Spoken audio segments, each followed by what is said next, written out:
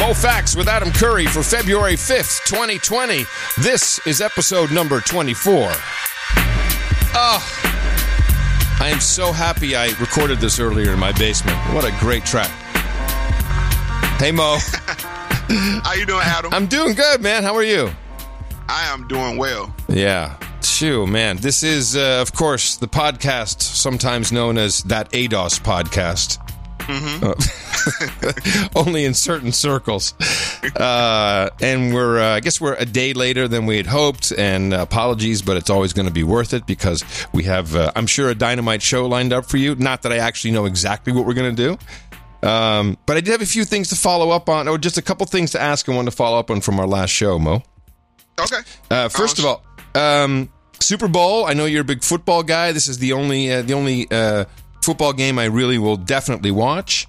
I'll just tell you briefly. I felt the television production was very kind of sparse and flat. I didn't see all the typical flying stuff and the stats, and just I don't know. It seemed like pretty sparse. But what I missed was a lot of hype about, I think, what would have been the third black quarterback to win the Super Bowl. Was that underplayed this year because he's like half black, or what was going on? Yeah.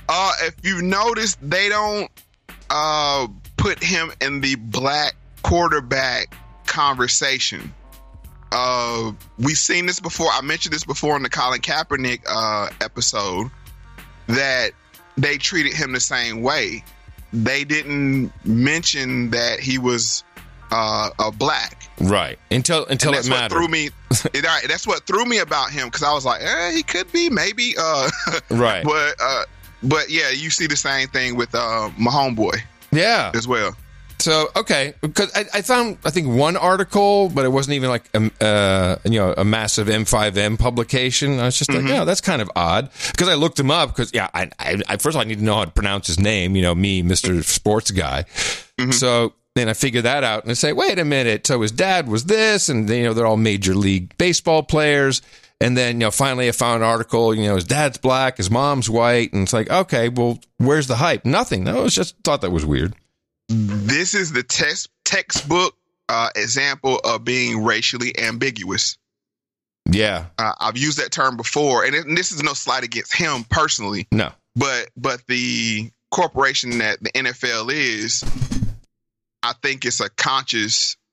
Oh, you do? I think it's a conscious decision? I believe so. I mean, because when you juxtapose that to LeVar Jackson, a real ADOS black quarterback. Hold on, now I got to go to Google. Okay, LeVar Jackson. Yeah, Lamar. I can hear half people going, "Oh, Lamar." Okay, gotcha. Lamar Jackson. Yeah. All right. And they're the best two players. Yeah, they're the best two players in the NFL now. Because Lamar even won the MVP. 99% sure he won the MVP, but Mahomes won MVP. Yeah, last year. That's what I'm saying. It's weird. It's so weird. Oh, gotcha. You have these two men that are technically both are black, but how the story now, are they both ADOS? Yeah, I believe Mahomes' father is ADOS, so that makes him ADOS, and Jackson's parents are ADOS as well. So, but yeah, I'm just saying the way the script isn't that interesting, right? Isn't that interesting? Because I hadn't heard anything about it, and I'm like, maybe he's more Latinx or something. That's why I went on a quest to go figure it out. And it's like, well, this is odd. All right, so that's their script. Okay, everyone's fine. But by the way, I love the way Mahomes plays. It's fantastic, and he's what, like 8 years old. Yeah, he's like 22, 23. Unbelievable. Yeah, really young. So, yeah. All right. The other thing I wanted to ask you about, Trump's State of the Union, which now I was going to ask you this last night. Actually, we're going to try and do it after the State of the Union. And I'm glad that we waited, because I think that there was a very obvious to me, very clear message towards Black Americans. Wait. Can we go back for a minute to the Super Bowl? Because it's going to feed in. No, it's going to feed into this. Okay, you're talking about the Tuskegee Airmen? No. Because he appeared at both. The first break the ad break for the Super Bowl. Oh, yes, Trump's ad. You're right. Of course. What am I thinking? What a transition. I should have done that myself. Nice. You take That's over. Why we're partners. Yeah. That's why we're partners. That's why there's two of us, ladies and gentlemen. Yeah. So I'm sitting there watching the game, and then I see it. I'm like, uh-oh. He did it. He has the prison reform commercial. Yes, exactly. And it's in the first ad block. Which is a good one. I mean, which is the prime spot. I think it was like second commercial in the first block. Yeah. So that's like the perfect spot. And it's like targeted right at the black voter. Now I'll turn it back over to you. Well, okay. So that was going to be my question is, what'd you think of the spot? Pandering? Did it hit? Was it on target? What was your thinking? I saw a tweet today, and it was from, I think, Breitbart on Van Jones. And I think Van Jones quoted as saying, "Look out. Trump is doing something for real black people." Yeah, just ADOS is now real black people. I don't even think he meant ADOS specifically, but he means black people that you can relate to. Oh, when you look at the guy from Ohio that got cleaned up off the drugs, and you're saying got a business going. Right. You're talking about the State of the Union now. Yes, I'm going back and forth. That's fine. When you look at the lady in the criminal justice ad, these people could be your aunt or your uncle. I mean, they're not these crafted super black people. Stop. Okay, help me identify super black. Okay, what I mean is they didn't come up through Ivy League schools or right. or super intellectual or Cory Booker. I wouldn't even say him. I would say like the pundits that you see on CNN or MSNBC. They're not relatable. Okay, gotcha. When you see him, it's like, oh yeah, that could be my uncle, that could be my aunt, that could be the little girl that he had for the school choice. Yeah, that could be my little niece. That could be, these are real black people. Yeah. And when I saw that ad, I saw the article title. I didn't get a chance to read the article, but I'm guilty of reading headlines. I just didn't have time today to get to it. But I was like, yeah, they are real people. All right. So what did you think of? Oh, now, who did you watch the Super Bowl with? Did you talk about it when you saw the ad? Yeah, actually, me and my mother-in-law. Wow. She's probably the biggest Hillary hater. Oh, is she a Trump lover or not care? Oh, I would say that she appreciates his honesty. Oh, wow. And not the truth, but his honesty. He is who he is kind of way. Exactly. So me and her have these conversations. But yeah, she couldn't stand Hillary. Especially when she found out she threw a Bible or allegedly threw a Bible. That was bad. That was raps. That was raps. So what did she think of the ad? It hit with her. Mm-hmm. Me and her kind of looked. We, said like, you see that? I was just blown back that he actually ran a political ad during the Super Bowl. But I understood it though. Right. I understood exactly what he was doing. All right. So there was a lot of similar type messaging in the State of the Union. I personally, from a television executive standpoint, it's like, yes, totally nailed it. You've got, you're connecting a personal story to each and every one of your outcomes. It's like, yes, this was incredibly good, but it was a lot of black and brown faces. Intentionally so. He had the redemption story, like I said, with the guy from Ohio cleaned himself up with the opportunity zones. He had the single mother. HBCUs. Single mother crowd with the. Oh yeah, he hit that one. Yeah, he hit that one right off the bat. Yeah, I mean, it was kind of like wow, like you're really going after convincing black people that you're not bad for them. Mm-hmm. That's interesting perspective. That was my takeaway. That was my takeaway, and this contributes to my theory of the negative vote.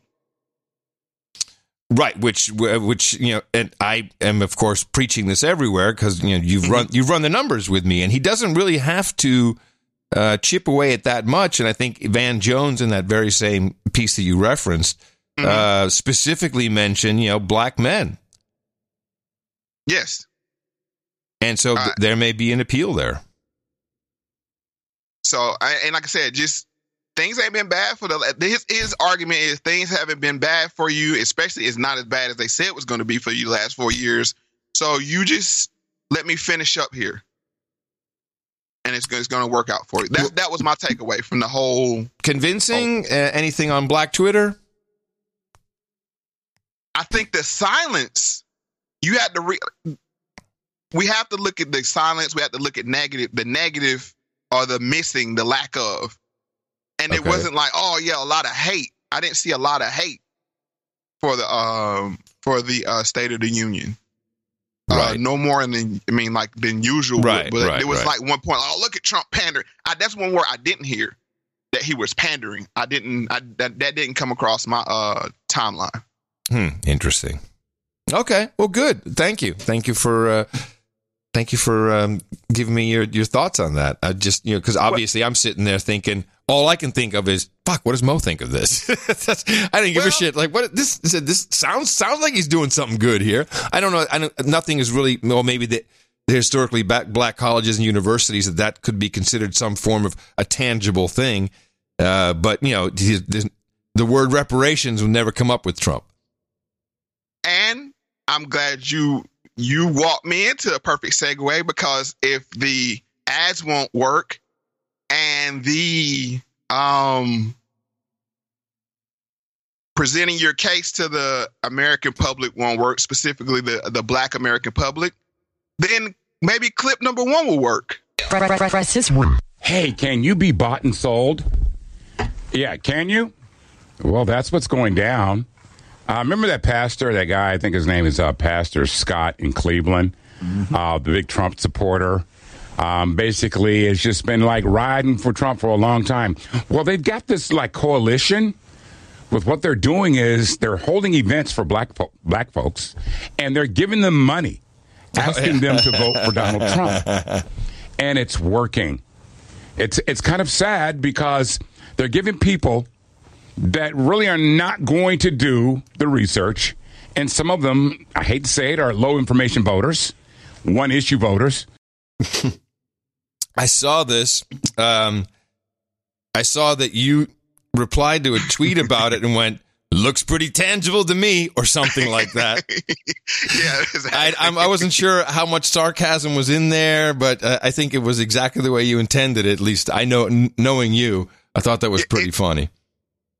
So this stems from a Politico article. Trump, Trump give cash giveaway for black voters. Yeah, that was the headline. So they're saying allies of Donald Trump have begun holding events in black communities, and we spoke about these events in a previous show. And it says where organizers lavish praise on the president as they hand out tens of thousands of dollars to lucky attendees. Woohoo! So now, when Andrew Yang was giving money away to that's math, voters, brother. That's just math. That's just math. But now it's all these people are low information dummies, losers. So let me explain to who was speaking. That was Russ Parr. Are you familiar with Russ Parr? No. He's kind of like a knockoff. Charlemagne. No, your guy. Tom Joyner. Tom Joyner. He's kind of like a knockoff Tom Joyner. Okay, but except he has a job still.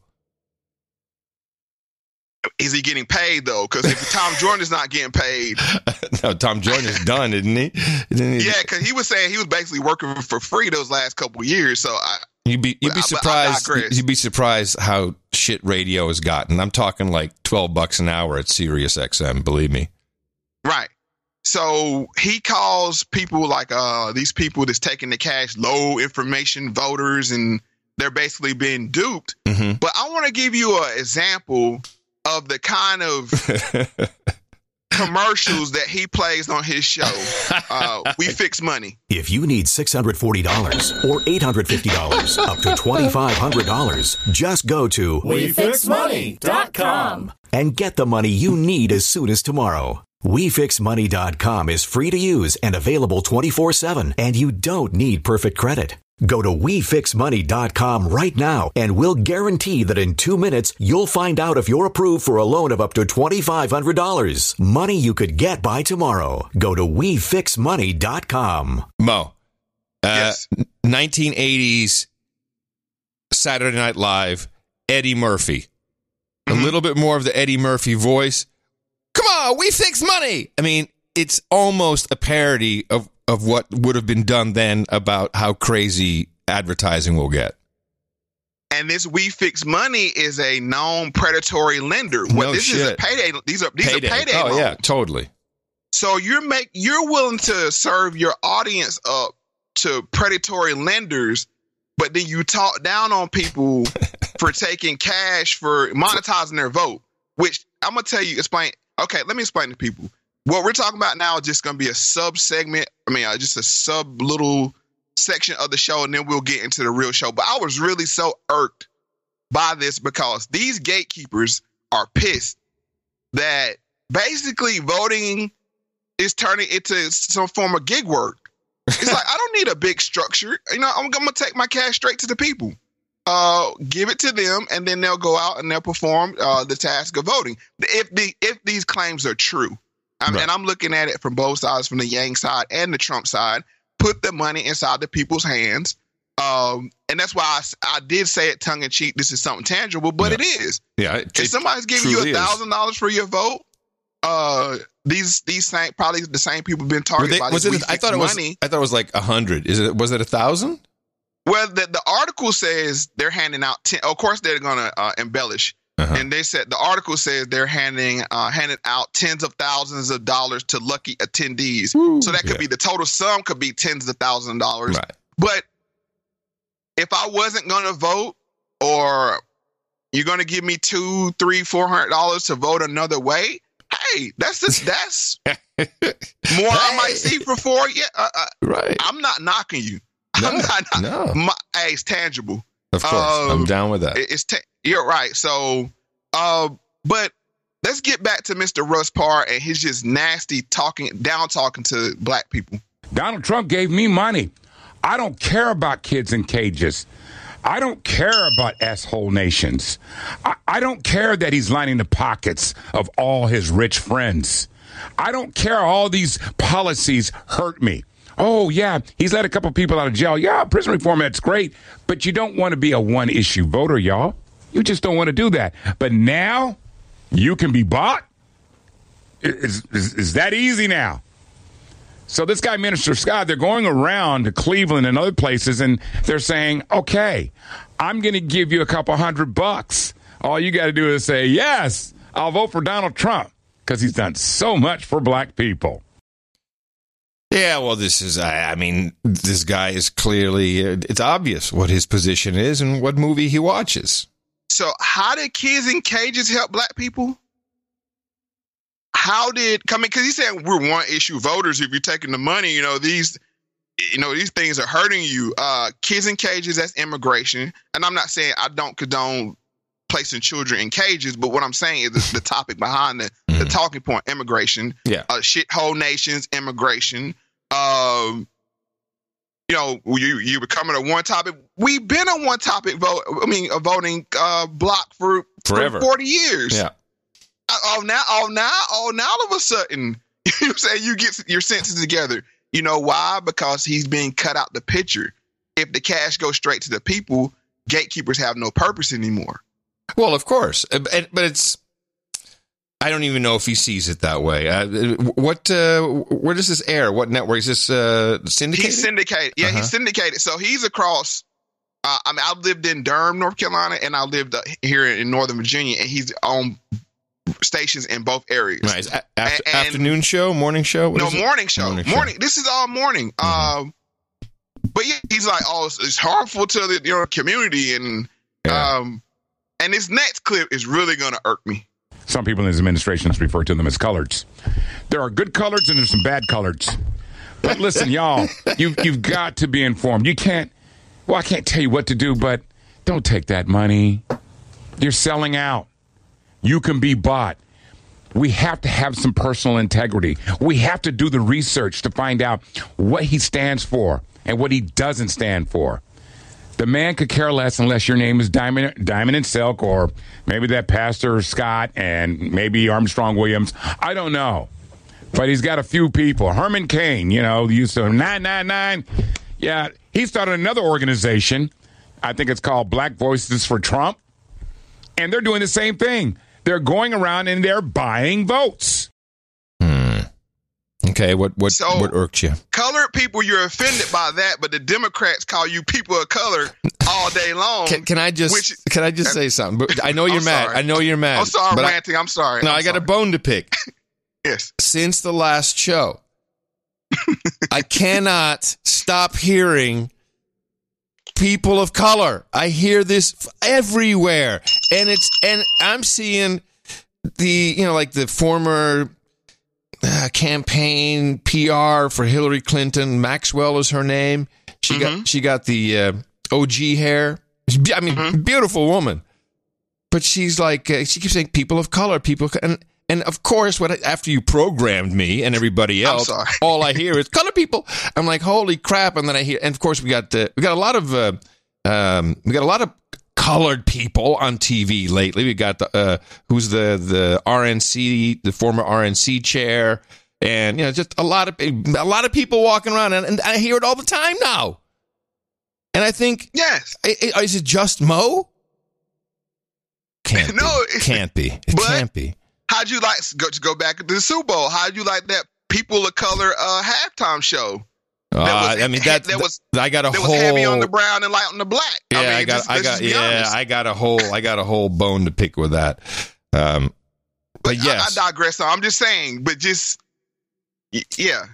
I was thinking this could actually be the first podcast I've ever participated in where we're going to come up with the exit strategy early on. Because I'm thinking, soon we'll have facial recognition technology for everybody. I mean, it's coming. Mm-hmm. It's just a matter of, who's going to pay for it, because it does take some processing on the back end. But everyone's so available and scannable. It's that we'll be able to have an app. I'm going to call it the ADOS app. And you basically just point your phone at somebody and they'll say ADOS or non-ADOS. Because this is what I'm missing. When I hear ADOS people saying people of color, I'm confused. But maybe it's just the setting that they're in. It's working. Oh no, they've got me. Save me, Mo. So me and John Dvorak, the John Dvorak, had a little DM. Okay. And basically, I told him that people of color equals non-white, which equals not important. And he agreed. Yeah, I'm sure he agrees. Because it's like, he likes saying the blacks. That's his. Yeah, let's just lump them all together, like in this nice little ball that's manageable, and there you go. But Mr.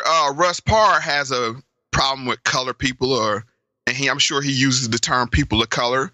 But let's listen to how he portrays Asian American people. It's about time we get to have a month for us. Oh, well, good. Yeah. Congrats. Because you guys celebrated. Oh, yeah. You guys. Every month. That's why you black men talk about. I'm so sick of black everything. What? You have a black history month. Right. You have a black music month. Wait a minute. And you have a Juneteenth coming, and half of you jabos can't spell it. Jigaboo. First off, wow. Mei-Ling, you're being very disgusting right now. And very I racist. am so sick of your Negro spiritual singing acid. You can't just call Prince. Yo, my overcame, and someday has already come. Why you still singing it? I am so tired of hearing you celebrating. You don't know what you even celebrating. Anything for you to go to the liquor store. Goodbye, Mei-Ling. Yeah. Listen. So this is a bit, obviously. Yes, this is a reoccurring character Mei-Ling, that works in a nail shop. Now I got to tell you, we're only 10 years apart or so. But this is, I come from the time on the radio where we had these characters. You had the crazy Chinese guy. You had I worked in New York radio. You had the guy from Harlem. You'd have Mr. Leonard, who was from Mars, so, and all these, and it was, and I'm talking about late 80s, 90s, and everyone seemed kind of to laugh about themselves. That went away. So it's hard for me. I can't get mad at this. I'm like, all right. There was some funny pieces of it, but I'm not mad about it. I'm saying the hypocrisy. Sure. If this was on another show that lacked melanin, it'll be, forced to, they would be trying to counsel their advertisers. Of course. Yes, you're right. You're right. And not only this, but he also portrays black people in a very negative way on the majority of his show. I was very irked by this show, period. I can tell. This guy really irks. But I'm going to wrap this up soon. Let's just get into clip number 4. Some pastors were paid years ago to take money to influence their congregation to vote for George W. Bush. And they did. And it's been proven. That's what they've done. Because a lot of y'all just listen to your pastors, and say, like, I'm going to follow you like sheep. It's okay to take this money, even though I'm going to hurt some people. Yeah, you have a little personal gain for a moment, but the long-term effects, so many people are damaged by it. We have to have a mind of our own. I am not telling you not to vote for Donald Trump, but if you do your research, you find out that he does not have your best interests in mind. He doesn't. It's simple. That's just my opinion. We're not monolithic where we all vote the same. Was it your opinion or fact, bro? But at least have an informed decision as to whose money you're going to take in order to be bribed. And I don't know how legal that is, but I guess they'll figure a way around it because the president's above the law. You see it every day up on Capitol Hill, point. And nobody wants to hold him accountable. But you can in November 2020. Yes, this year. You can hold him accountable. Woo! You can vote. That's my rant. That's his rant. Yeah. Oh, please. This guy is, besides, I don't know if he's really influential, but as a broadcaster, he's mediocre. I mean, he's just repeating. I mean, I could do a show like that. I could do a minute of talking points. And then he's a great value, Tom Joyner. Oh, brother. That's what he is. But it's just that I'm not telling you not to vote for Trump, and we're not a monolith. Since when? Right. Since when have we not been a monolith when it comes to voting? Mo, run the numbers for me again. What percentage of, and I'll say the black vote, because that's what they're kind of using, does not have to vote Democrat for basically to be all over for a Democrat candidate? Well, 2012, it was 67% turnout of the black vote. 67. When Trump won in 2016, it was down to 59%. Right. It's very. If it stays at 59 or drops even lower, you can't make those votes up. You can't make them up. I think you were saying that really is a matter of maybe 5 points. Yeah, I mean, if it just stays at 59, they need it to be around 65, 67% to have a chance to win. That's why they lost in 2016, and that's what they don't really want to talk about. But this is why everything is people of color. We'll have a talk about.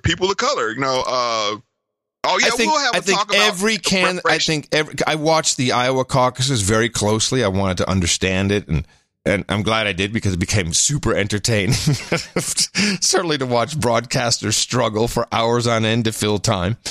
I think I heard at least 3 candidates all use the people of color term. Mm-hmm. And then subsequently, of course, I heard everywhere else that actually the caucuses are completely racist because only white people can come out on a Monday night and blah, blah, blah. And only black people babysit for the white people who can go out on Monday night. It's like, oh, okay, fine, whatever. I was like 90-something% white.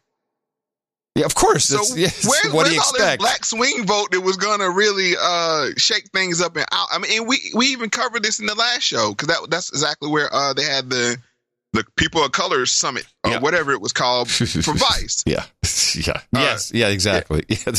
So knock it off.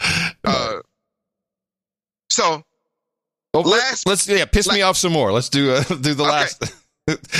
So this rant is from another rant of his, and it's a convo with a Trump supporter. All right, this following statements that I'm about to make are not applicable to all white folks or other groups that may see their entitlement slipping away. Oh.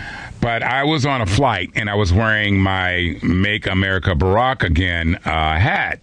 The guy asked me what it was all about and was talking about it was about a better time, and you can order it on uptopar.net. And this guy I could see that he was getting a little irritated because obviously he is not a Barack Obama fan, which I'm cool with it. But it was an intriguing conversation that we started to have. I mean, he got comfortable and very candid with a glass of wine, and he said a lot of things. And his ideology was like a white nationalist. I said, God, this guy doesn't even know that he's a white nationalist. You know, he's putting all that out there, and I'm sitting there going, man. But what he said in so many words, he says that Trump has made them realize that most whites are being discriminated against in America in favor of minorities. So first of all, this was no information voter because clearly they're sitting in first class drinking a nice glass of wine. Right. So I'm going to take that with a grain of salt. Mm-hmm. So this leads us into the real topic of the show. And the topic of the show is what happens allegedly when a white person attempts to defend their perceived privilege that they have. Oh, nice. This is about me. Hold on a second.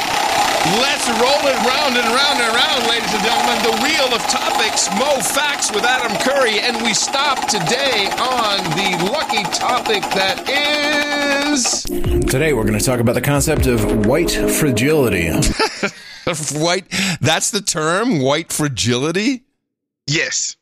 White guilt is easier to remember. Fragility, three syllables. Wait. They're not the same. No, I know they're not. Okay, so I got a lot to learn. Have you heard this term before? No, I have not. This is new to me. I found this maybe several weeks ago, and I tucked it away. I was like, I got to look into whatever this white fragility is because it sounds pretty. One of those bookmarks, right? It's like, is that even snowflakier than snowflake? If you're white and you're fragile? Yeah, it's an aggressive fragile. Huh. if it's a such thing. Okay. But what we have here is Miss D'Angelo. Her name is, who came up with the term. Her name is Robin J. D'Angelo. And she has a PhD in multicultural education, of course. And in a 2011 academic paper, she put forward the concept of white fragility. So this is a somewhat new term. I'm going to welcome in Robin D'Angelo. She's a sociologist, American sociologist and author, whose book is here. It's called White Fragility. Robin, explain, what is white fragility? Well, social life is patterned and predictable in observable and describable ways, and racial inequality is a very consistent pattern, and so is the overall white response to it, or to when that issue is raised. So what I'm doing is describing one particular common white pattern and offering an explanation not only for how we come to have that pattern, but also how it functions. So the pattern is the defensiveness at any suggestion that racial inequality exists and that each of us is a part of it. And that's the only way you can define that, huh? So it has to be all of the above. Yes. So basically how it works is if I say, hey, Adam, you have white privilege. You say, no, I don't. And then I say, well, you have white privilege and white fragility. Wow. I remember the first time I was called out as having white privilege, and it was at a dinner party, and it's going to be 4.5 years ago, maybe. And it was a professor who I respect from the University of Texas. And I'm like, what are you talking about? I'd never really heard the term, and I certainly had never been accused of, and they literally like, you have white privilege. So what? So what are you talking about? You have white privilege. You can't deny that. And it was really uncomfortable. And so I guess I would have had white fragility there. That pushback that you gave, I'm sure after you left, is like, how about Curry and his white fragility? Well, I wish they had said that to me then, so I could have known I was violating not one but two principles of nature. Yes. So what we're going to do here is we're going to examine this term. Mm-hmm. This woman is white, this Robin DiAngelo. Yes. Yes. She's a white lady. Okay. And she coined the term and then later wrote a book about the term, which I think these terms, well, that's how you get one, you write a book about it and say, oh, there's this term, I made it up. Yeah. So we're going to look at how it came about, what it is. We're going to look at a counter argument against it, and then how it's determined that a person has white fragility or not. So, and will this episode also give me the tools so that I can defend myself against not just falling into the white fragility trap, but against white fragility in general? Curry, goggles. Gotcha. I'm sorry. I'll shut up. All right. So let's get to the second part of that clip. The term fragility is meant to capture how little it takes to set us off. For many white people, the mere suggestion that being white has meaning will cause great umbrage. Generalizing about white people will cause great upset and umbrage. But the impact of that umbrage is not fragile at all. It functions as a very powerful way to repel the challenge and to protect the racial hierarchy. I like this episode because I get to think a lot harder about myself. I agree with a lot of what she said in the beginning of that clip, but at the end, this protect the white hierarchy, no, fuck no, not for a second. I don't give a shit about that. I remember being accused of white privilege for the first time, so it's in my mind, and I did not think of, I have to protect the hierarchy.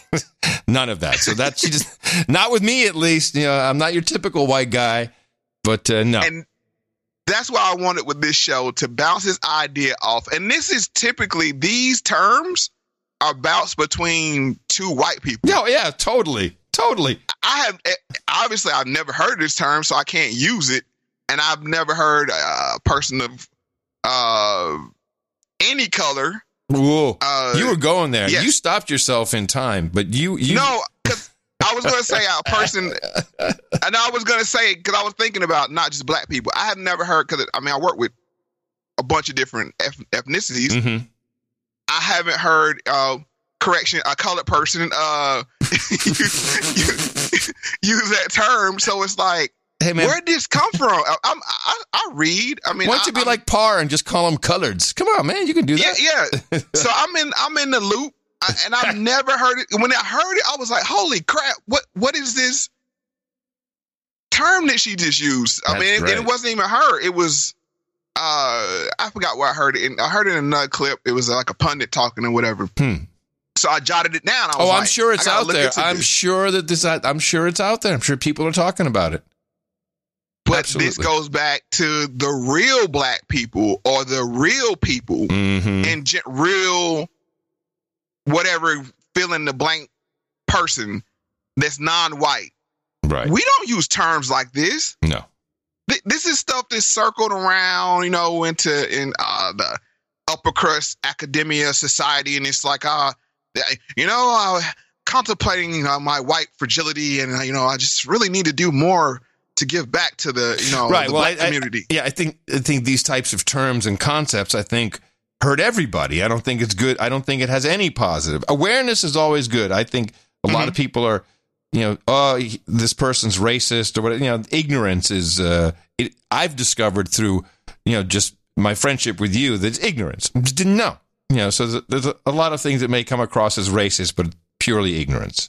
And there's got to be something in your heart or soul's got to be there for it to truly be racist. And then, so you get these kind of compensation terms. So let's just revisit my definition of racism, which is just a form of nepotism. That's how I see racism. So if you say, Adam, you got your job because your dad's the CEO of the company, of course you're going to rebut that and be like, what? I work hard for wherever position I have in this company. Mm-hmm. It's not just because my dad gave it to me. So that would be like a form of not white fragility, but that was like nepotism fragility. Because it's like, yeah. Because it's like you're invalidating all the work I've done and just saying simply because of what I am and not who I am, I got the spot. Right, and it's purely an assumption. Right, so I can understand the pushback, but it's like a trap. Yeah, because when you say somebody has a privilege, yeah, and then you say no, I don't. They're like, boom! Oh yeah, I nailed him. Oh shit, I fell into that one. It's like a Lucy in the Football twice. It's a twofer. It's like, you have privilege and fragility. Yeah. Boom, so, boom. Yeah, left and a hook. Which is a perfect trap. I mean, if that's what you set it up to be. Totally. So let's get into the third and final clip of this segment. In your research, and I read the first few chapters of White Fragility, not all of it, do you think most white people are racist without realizing it? Yes. I don't think it's possible to avoid absorbing racist worldview and racist biases because they are circulating 24/7 in the culture. They're in the language, they're in the institutions, they're in the media and the film, they're in the overwhelmingly white teaching force and curriculum and the centering of a white worldview, but positioning it as a universal human worldview. Ash? Yeah. So what word she had missing from there is white supremacy. And that makes people recoil because it's like, I am not a white supremacy denier. Right. I believe it exists, but just like racism, I think people don't understand these terms that they use and they use them incorrectly. And it does nobody any good to throw these terms around because it really like weakens the term. Mm-hmm. So definitely. I want to go back to a throwback clip just so we can define what exactly white supremacy is. Well, we are under a system of white supremacy. That's the most powerful government that the world has ever seen, and that's the title of it, by the way. It doesn't go by any other title, even though we sometimes call it by other titles, but the accurate title for the government that we are under is, in capital letters, the system of white supremacy worldwide. It's just one world government. And that's the only government in town, the only government on the planet that really counts, that is worthy of having the title of government. Yeah, I love this clip. I think it's a true MoFax classic. I'm glad you brought that back again. That was Fuller, right? Yes. So when we talk about this thing, I want to make sure we use the correct definition. Some people call it the Illuminati. Some people call it, other New World Order is he said New World Order. That's another one. Liberal World Order. Yep. So, but what these secret societies or whatever you want to call them are based off of are really bloodlines, correct? Yep. So, I think we define whiteness wrong, and we don't understand the origins of race. No, excellent point. So I have Miss Danielle Bainbridge from PBS, and she's going to give us some history on the origins of race in the U.S. But these racial categorizations didn't always neatly align with skin tone.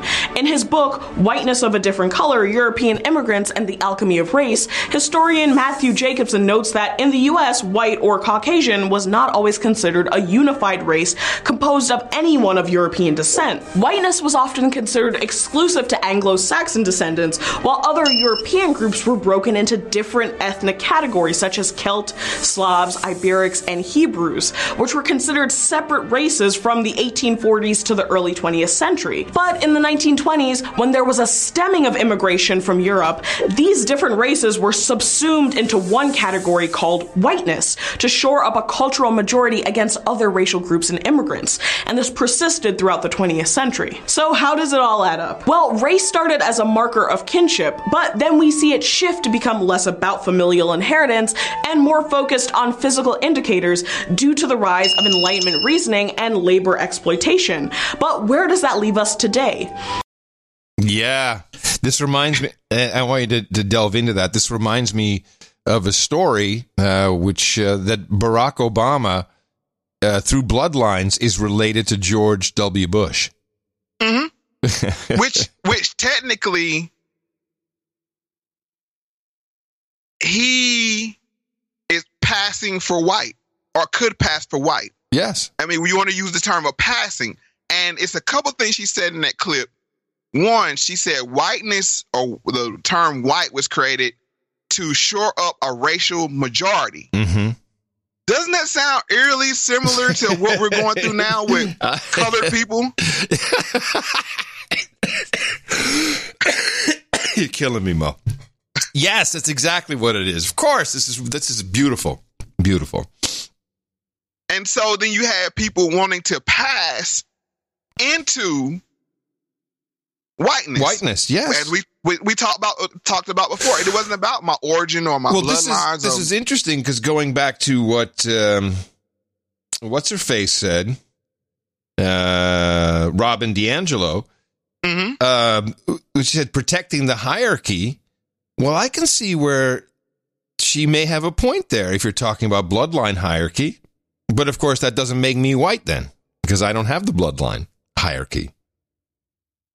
But once you were lumped into that racial majority, it allows you certain privileges to move without being accosted, or where we're talking about right after slavery or during slavery. We're not talking about now. Yeah. So if you appear, and a lot of black people that passed, J. Edgar Hoover, he was allowed to move. If he was seen as a black man and he was doing what he was doing as far as spying on people and everything, he wouldn't have got that far. No, certainly not in the day. No. So he took advantage of passing to take advantage of that privilege. Right. But it's a very fluid thing. And when we say white, most people don't even understand what that means. It means that you're part of a superior class. And the closest thing that we have to white nowadays is still that still exists is the monarchy. Yeah. And in Great Britain. Yep. That is literally white. Yes. And even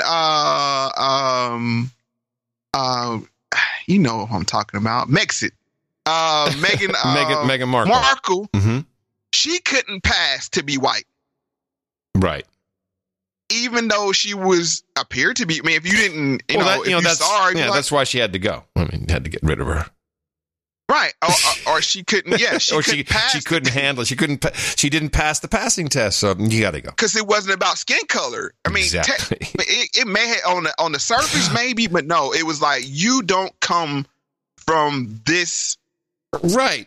And then standing in life. Yeah. And then the queen went, hold on a second. That redhead isn't one of ours either. Get him out. Both of them couldn't pass. Yeah, no way.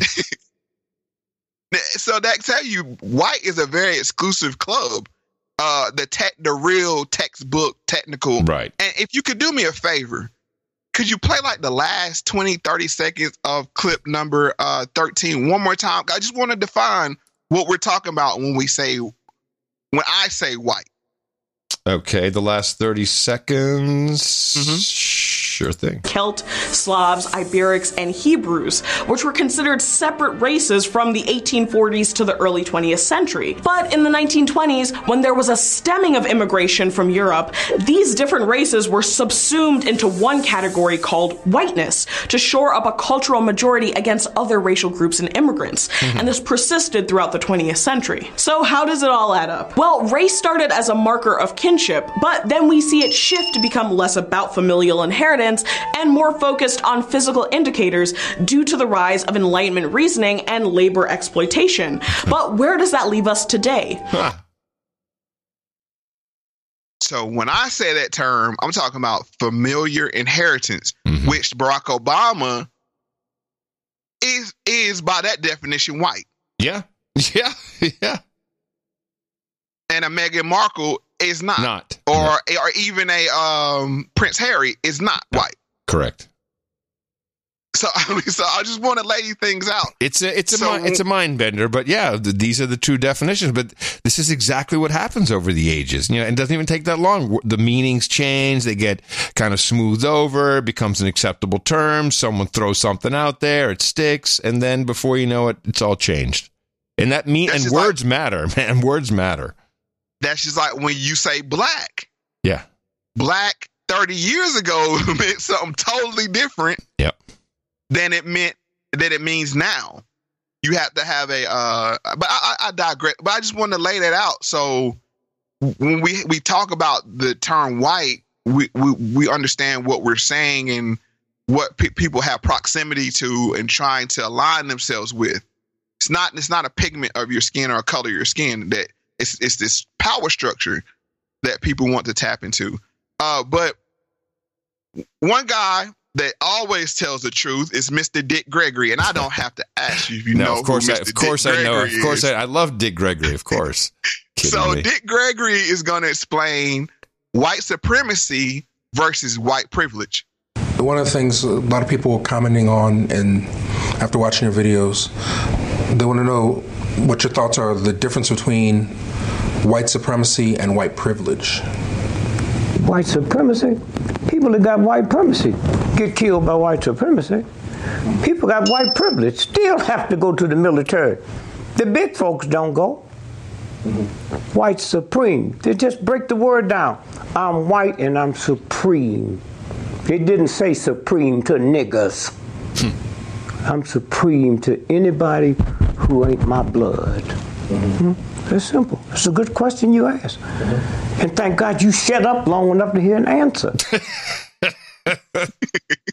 Is that one of the last one, YouTube video that I remember? It's just when that first came out, people were like, "What, man? Who is this guy?" I'm like, "Yeah, that's Dick Gregory." Dick Gregory, and he always beats up on the interviewer. I mean, that's like his that's his shtick. It's his shtick. His trademark. Yeah. It's like so. But as he said, it's about bloodline. They have no pity or sending poor, quote unquote, and I'm going to use this term because I use it for blacks, quote unquote, white people to go die for whatever reason. You know, I mean, they just, whatever. It's like, it furthers, you know, I won't send my son to die. Some do, but majority, no. No, we're above that. We don't do that. Yeah.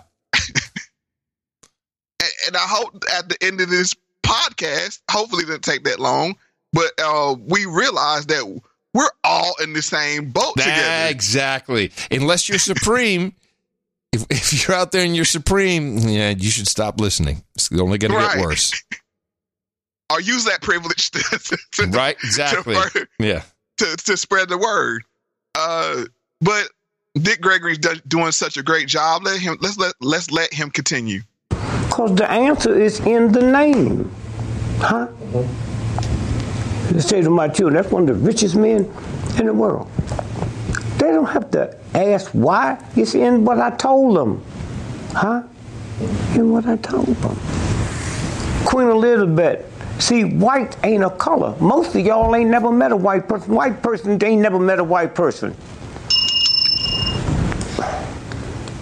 White's not a color, it's an attitude. And if you ain't got trillions of dollars in the bank, you can't have the attitude. Here's the thing. I've actually met her. Really? I met the Queen, yes. I met her at the palace. didn't know that? I did not. I learned something new every show. Wow. Yeah, they picked me up, and they actually, if you look at Buckingham Palace, right through the front gates. And now it was not the only person. It was for it was for the relaunch of Her Royal Highness's website, but still, it was only like a handful. It wasn't like hundreds of people. And I was in the line, and I said hi, and I had already decided I was going to look her straight in the eye, and I was not going to bow. Or now she's standing on a box because she's 4'9" or something, and I shake her hand, it's a glove, and I look her in the eye, and you know what I saw? Slits? Nothing, man. Dark, just nothing at all.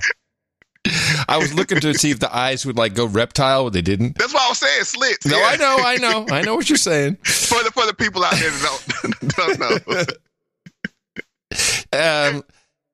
So you're one of the few people that actually met a real white person. An actual white person, yes, and severely unimpressive, to be honest. I mean, I don't want to insult anybody, but I wasn't like, woo, this has got some sheen. I mean, I'm Steve Jobs, Quincy Jones. I put those way higher on the list than the Queen. Now I'm about to blow your mind here. All right. You could tell that story in a different way and use your proximity to whiteness to become supreme. Well, to use the privilege, and I can use it now. So I can say yes, and I deserve that privilege. And I'm going to put you in your place. Okay. This is an unexpected twist. All right. I'm ready. So now we're starting to get the people use these terms, do it.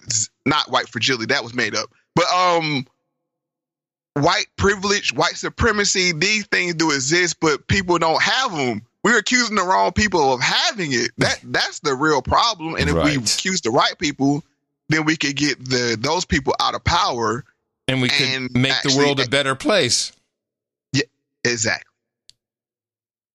So we have Mr. DeRay McKesson from Black Lives Matter and Little Blue Vest fame.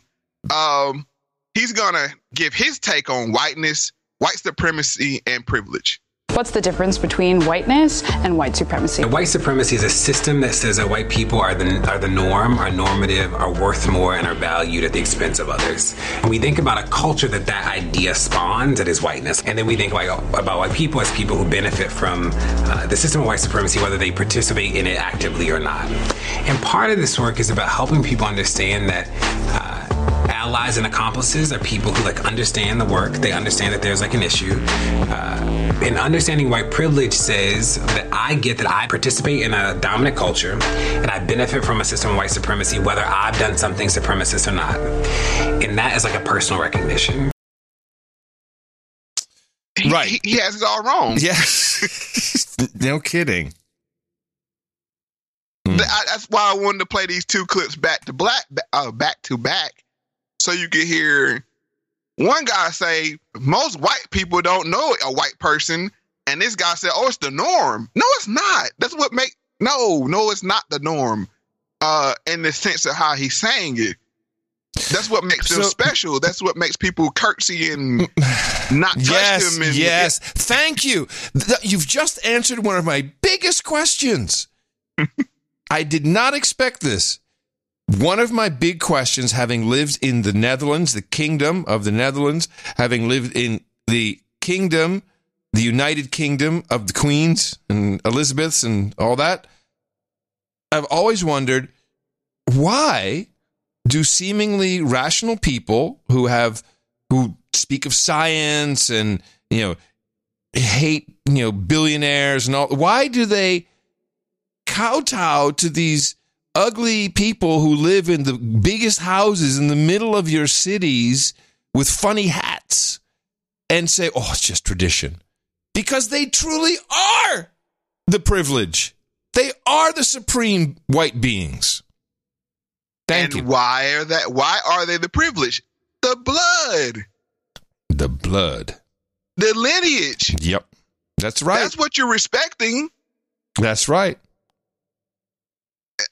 And thank you again. I got to remember this. you're respecting the bloodline. And then I always can throw in of the lizard people or whatever. I can say Illuminati, or I could throw in something else. But yes. Thank you, Mo. And so what people do is they say, well, I kind of look like them. So therefore, you must be just like them. And as we know, my personal experience is these people are nothing like us. Mm-hmm. Not like me and not like you. And they'll tell you that. Oh, yeah. They'll make sure you know just the way they treat you. Don't touch me. Yeah. Don't touch. Just imagine a human being is like, no, you cannot touch me. Yeah. That's the ultimate privilege. It's like, you don't even, you going to hand me something, put a glove on that nasty commoner hand of yours.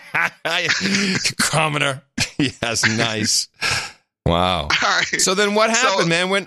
I guess they were really smart and they said, hey, I know. Well, that's kind of what that previous clip said. I know. Mm-hmm. We'll be able to operate out in the open, full secret out in the open, by making everybody else white. And let's bring it to modern day times when you have this hodgepodge of different shades of brown people. Mm-hmm. See, they would love to say brown. Let's just people, call them black.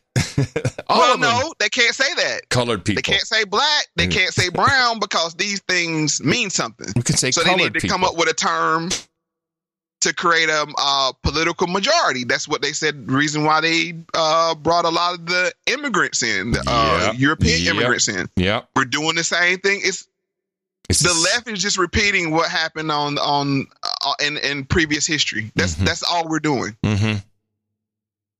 So let's let DeRay McKesson finish up. We want people to take that personal recognition a step further and say, like, what are the systemic things that actually create this privilege in the first place? And we want them to fight at that level. That's what accomplices do. But I wanted to, I tweet a lot this phrase, watch whiteness work. So if you were to just summarize in like a sentence, what is your message to the white community and white people? White people got to organize themselves, have to join solidarity work with people of color, and have to use personal experiences to think about how systems allow privilege to manifest at the personal level. Yeah. Why would they want to do that? It makes no sense. Wow. True white people. Well, true white. What we're talking about, true white people. Yeah, but DeRay McKesson is clearly a white supremacist. He's in on the game. By him. He's in on the game.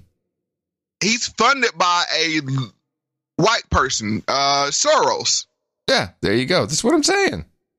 It's obvious. So this is just, he's propped up to say, oh yeah, we're doing something. Yeah. But they know it's not going to be effective, but it's like, we have to do something. So I know everybody's saying, well, I thought we were going to talk about white fragility. Yeah, that's what we're talking about now. But we just have to. I'm not complaining. I'm having a good time. I'm liking it. Yeah, I'm just saying we have to lay out the term one, white. It's two words, white and then fragility. Mm-hmm. So we've defined the white part. Yes, got it. Or demystified it, because people use that term completely wrong. But now we're going to get into the fragility part. All right. So I was listening to one of my favorite YouTube channels, Essence, and they had a thing about fighting racism and white supremacy in the Trump era, and they had some tweets that kind of defined what white fragility sounds like. We asked you on social media, what have your experiences been like when talking to white people about race? And here's what you said.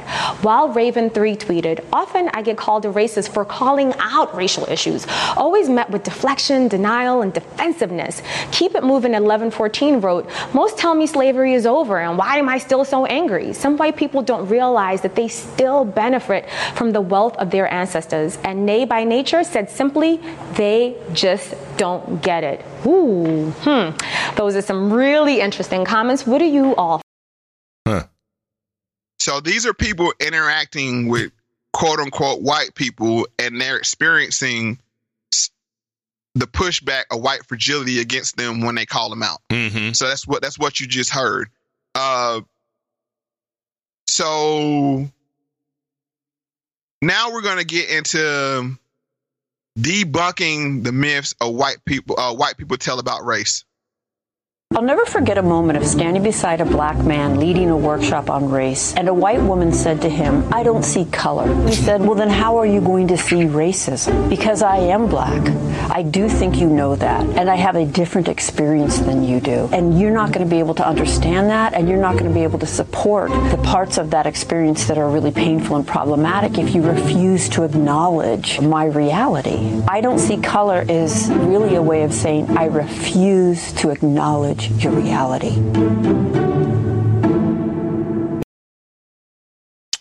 Yeah. Well, and again, I think it's just ignorance. That's and it comes from a defensive, as a white person amongst white people, you're on the defensive all the time. But isn't that what Dr. King was pushing for? I'm not naive. But what I'm saying is, if you use the left rhetoric and their no, of course, the way they use Dr. King as a control mechanism. We talked about this on the MLK show. Mm-hmm. He's used as a control mechanism, so it's like, one world, and we're all want to be judged by content in our character and not the color of our skin. So, wouldn't the goal to be not to see color? I would judge you off of who you are, how you talk, how you carry yourself, off your capabilities and qualifications. Yeah, well, okay. Let me try this one on for size. Okay. Because a white person, or just say, a light-skinned person, see, in the context of what we're talking about, that's fine. What people would call a white person, a white person. Right. In that context, with Martin Luther King, it sounds like it's a good idea. It's like, oh, okay, I heard not by the color of his skin, but by by his character. And so it's a logical leap, but that means that you figured it out, so we had to put you back in your place, Whitey. We got to say, no. You can't figure out that color doesn't matter, so we got to give you something. This is a long-term propaganda of terms, where people start using something, then we got to push it down again because we found I think it's ultimately all about control. I totally agree. And the control mechanism is we have to keep one group in their victimization mentality. And in order to do that, you have to label them a color, self-identify as that color. And then you have to get the white people to buy in and say, no. Exactly. You cannot not see them as a color. You're right. For this scheme to work. Yeah, it's wrong again, Whitey. Mo, you have to be black. Yeah. By the definition that we label black, or a colored person, or a colored, or however you want to call it. And then you have to, Adam, you have to be white. I'm whitey. And you have to see the colors. Yes. For this whole, we can't come together and have this conversation. No, this is bad. I got to see it. This is bad. I got to constantly be reminded. Yeah. So. Yeah, it's and despicable, really. And even a black friend won't save you. What's important about that narrative is it reveals what the person thinks racism is. So if the person is using proximity, fondness across race as evidence of a lack of racism, in order for that to be good evidence, a racist must not be able to do that. So that rests on an understanding that a racist cannot tolerate proximity to people of color. And I'm hoping that we can see that's pretty absurd, because trust me, even avowed racists can tolerate being around people of color, and often are. So here's what I often say. Okay. I said, I do a podcast with a black man. I mean, don't have the camera on or anything, but I do the podcast with him. Mm-hmm. This it's really embarrassing to hear some of this stuff. The knots people twist themselves in on all sides just to conform with the fucking control mechanism. It's mind-blowing. I hadn't really thought about it this deeply. Well, I found this interesting product that you can get, Adam, when you find yourself in that situation. Oh. It's called racism insurance. Oh, well, this is groovy. I can barely afford health insurance. Now I need racism insurance. Well, there's an ISO or a jingle that tells you exactly what that is. Oops, I was racist. Black guy, come here. Thank God for racism insurance. There when you need it most. Racism insurance. When you find yourself in that jam, that's all you got to do. It's all right, man. You got racism insurance. Have you ever seen Kentucky Fried Movie? No, I haven't. Yeah. You should, if you have a chance, watch that on Netflix one of these days, and then and we should talk about it. Some interesting scenes in there. Yeah. Just to remind me of the racism. I don't want to blow the scene, but yeah. Right. But yeah, that's when the black friend won't work. Yeah, go out and run out and get yourself some racism insurance. Right on. Right on. My racism insurance. Right. So she goes on to say that it's actually race that divides us. First of all, we're already divided by race. And focusing on race is not what did it. I would say not focusing on race, refusing to grapple with how race shapes virtually everything is what keeps us divided. And that is a very white narrative. All of those narratives function to get race off the table, close the exploration, exempt the person from any further engagement, and protect the racial hierarchy and the white position with it, which is an unequal hierarchy. The challenge I want to offer my fellow white people is changing the question from if to how. So dominant culture asks if I'm racist. And I want to change that question to how have I been shaped by the forces of racism? Oh, now she threw a curveball at the end. I thought it was going to be, how am I racist? But then it was, hold on a second, she said something completely different. I wasn't expecting that. Became a whole exercise. Hold on, let me say the end here. To how have I been shaped by the forces of racism? How have I been shaped by the forces of racism? Huh? How? Translation, how have you been made racist? Oh, by other white people. Yeah. Telling me so. So I want to make it clear. And one of these long, I had to watch so many seminars and retraining, re-education. Jesus Christ. No, I rarely hear you take the Lord's name in vain. Yeah. Man, I was like, oh, is it going to ever end? I thought I was going to have white fragility there for a minute from the re-education that she was doing. I mean, it's sick. I mean, they have these people in these rooms. It's like they're buy-in like. This, by the way, I put a pin in this one. He said, I would love to do a show if we can pull it together about training, diversity training, the corporate stuff. It's every company has it. And I think there's a lot there that could be really good, but a lot that could be damaging for all. And this is the type of person they would bring in. She wrote a book on it. And what was her name? I actually watched it. Her name is, why did you have to ask me again? Sorry. D'Angelo. That was the same woman, Robin D'Angelo? Yes, okay. This is all Robin. That's Robin all J. her? This is all her. She's a troublemaker. Yeah, so they bring her in and she does these re-education. She does. Wow. Re-education camp. Yes. Oh, great. That's because what she's saying is you have to identify how you're being made racist, and then we need to rewire you. Basically, that's the whole gist of this whole thing. Well, yeah, that's what the term means, re-education. Sure. Yeah. So of course, I scoured the internet to find the counter argument. And I found Dr. Paul Maxwell. Let me give you a little bio on him.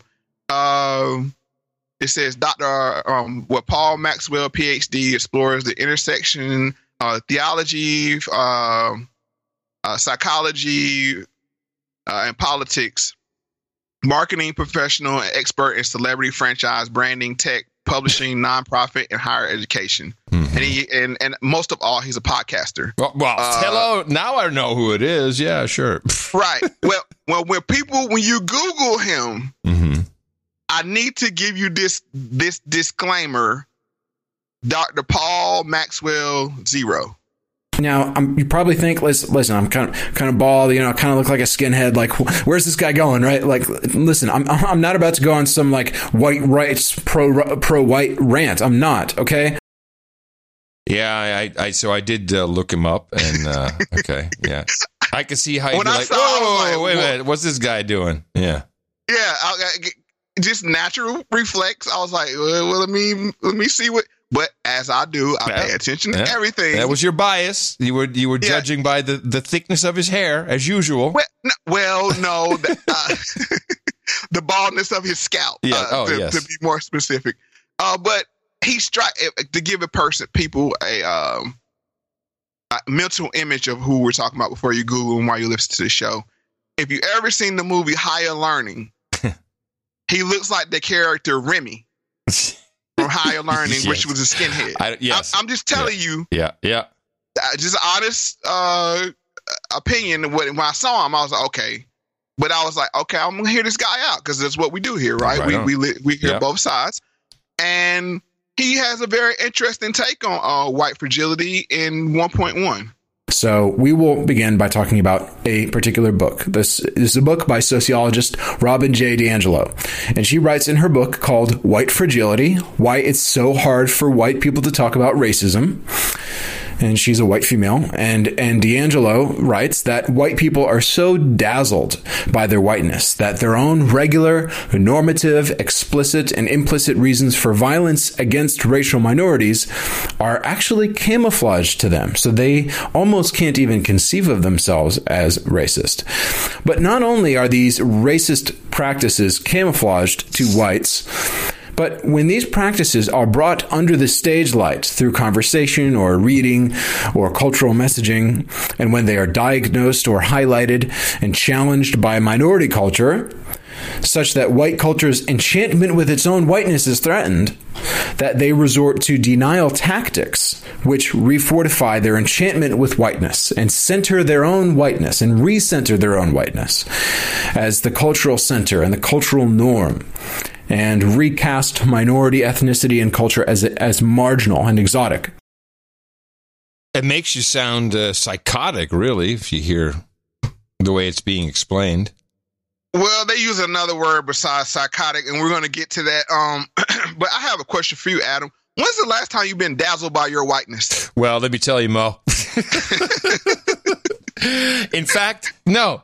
Just today, my wife and I were taking our dancing lesson. I looked in the mirror because it's a dance studio, and I thought, wow, you dance like an idiot. Yeah, no. And of course, not dazzled by whiteness. Crap. Who uses these terms, man? But it's just fascinating. But isn't that just projection? I'm sure. I mean, I see this picture of her. I immediately have all kinds of preconceived notions about her. I don't like her just the way she looks. It's like one of those people like, okay, one of these, troublemaker. I know exactly what you mean when you say one of these, because she is and I don't want to use, lack of a better word, stereotypical. What was her profession? PhD in multicultural education. I was just about to look her up. I said, I'll bet you it was like political science with a diversity minor or something. It's so obvious. Yeah, I mean, just the look. I mean, and we're not judging people on looks. It's like when you see a person, it's like, oh, we are. This is what this whole show is about. Of course, we're judging people on looks. Don't fool yourself. Well, not their look, but the way they fit into a stereotypical role. Yeah, PhD in multicultural education from the University of Washington with a dissertation entitled Whiteness in Racial Dialogue, a Discourse Analysis. Oh, okay. All right. So let's just go straight into 1.2. Okay, so in other words, DiAngelo makes two simultaneous claims. One, whites are peculiarly mentally weak, especially when it comes to race. And two, she's able to make individual psychiatric diagnoses of individual whites by using their race as a proxy for diagnosis. 3, she is licensing anyone who drinks the Kool-Aid of this white privilege concept to extend that diagnosis to individuals with whom they converse, who actually happen to disagree with them about this issue of white fragility or race or white privilege or so on and so forth. So it's a lose-lose. Yes, of course it is. It's the whole point. It, yeah. And it's one thing I did fail to mention here. Even in her talks or speeches or whatever else, she's not talking to your Trump supporter. Oh, no. She's not talking to your idealistic Trump. Let me clarify that. She's not talking to what you picture in your mind. You would think like somebody with a MAGA hat on. No, quite the opposite. She's talking to liberals. Thank you. Your Elizabeth Warren voter, your Bernie voter, your Pete Buttigieg voter, and yes, your Biden voter. Sure. Yeah, so that's who she's talking about, because she's saying, "Oh, y'all," and she even said it in one of her. It was unclippable because I would have brought it if it was, but it was like in a roundabout way. She was like, "You guys are really the biggest problem because you say you don't have it." Right. I have black friends. I live in proximity to black people. What? Did you racist? You? What are you even thinking of saying? Right. So that's who she's talking to. That's her audience. This is not, she's not going to middle America with this conversation. She's well. Hold on. I put this in the show notes. She did for the University of Kentucky. That's the South. A 2-hour racial justice keynote and breakout session in March of 2019, excluding travel expenses, housing accommodations, and meals. She also got $12,000. So maybe we shouldn't mock this too much, and we should figure out how we can get in on it. I'm thinking all money ain't good money. I think a racial justice podcast with breakout session. I mean, we'll come up with something, Mo. I think we can. Oh, wait. Maybe people could consider donating to the show. See, and I'll just do it here since we're talking anyway. And we're going to start thanking people. Next show will be the PLS. Yes. The potluck special. And we're going to thank people, but this is going to be a show with different, shorter topics, and we're going to do those from time to time, and so we're going to try something out. Similar to how the first segment of the show was. These many diverse topics, and we'll have 3 or 4 to 5 topics, how many ever to fit in together. It won't be one long stream of consciousness. It'll be segmented, and that point. And it's my fault, people. I see your donations. We much appreciate them. But me being the anal perfectionist that I am, I haven't found a great way of introducing that segment into the show. But we appreciate all the value we get. And please hit me on social media in the DMs if you've donated or if you haven't donated. And I like to have the conversation and the pushback because I get a lot of questions and things that challenge me to think. So I really appreciate it. And this is running under the value for value model. And here you go. It's if we were taking our exact knowledge, changing a little bit, but even the stuff we're talking about right now, that's worth $12,000 for 2 hours, excluding travel expenses. So we expect to receive at least that. Go to mofundme.com, MOEFUND.com. No, seriously, it's whatever value you place on it. If you thought it was valuable. And we'll throw in 2 votes, too. for cash. Yeah, whatever. Send us $1,000. We'll vote for your guy or your gal or whatever your thing, whatever. This is right. We're not embarrassed. Hey, Vermin Supreme's been my guy. Vermin Supreme is my guy. All right, so let's continue. I'm sorry. All right, let's get back on track. No, that was perfect timing, but let's just get back on track. And you made a claim that you said it makes you seem what way? Psychotic? Yeah, psychotic or egomaniac, maybe. that's not necessarily the word Paul uses, but let's listen to him.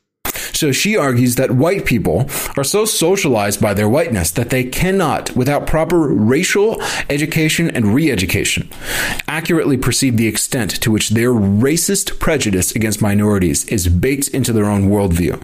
Okay? White people are, in this presentation, philosophically and specularly handicapped by their own race about their own race. Okay, so DiAngelo appeals to her own academic authority as a sociologist to fortify this claim that whites are epistemologically handicapped relative to other races. And it is on this assumption of white philosophical short-sightedness or handicap that programs such as racial bias training and implicit bias training have been suggested as cures to perceived racism among whites. Yes, it's very similar, as I was thinking about this, to something known as the self-loathing Jew. Mm-hmm. Very similar in definition. But you're missing the opportunity here. Uh-oh. Adam. Yes.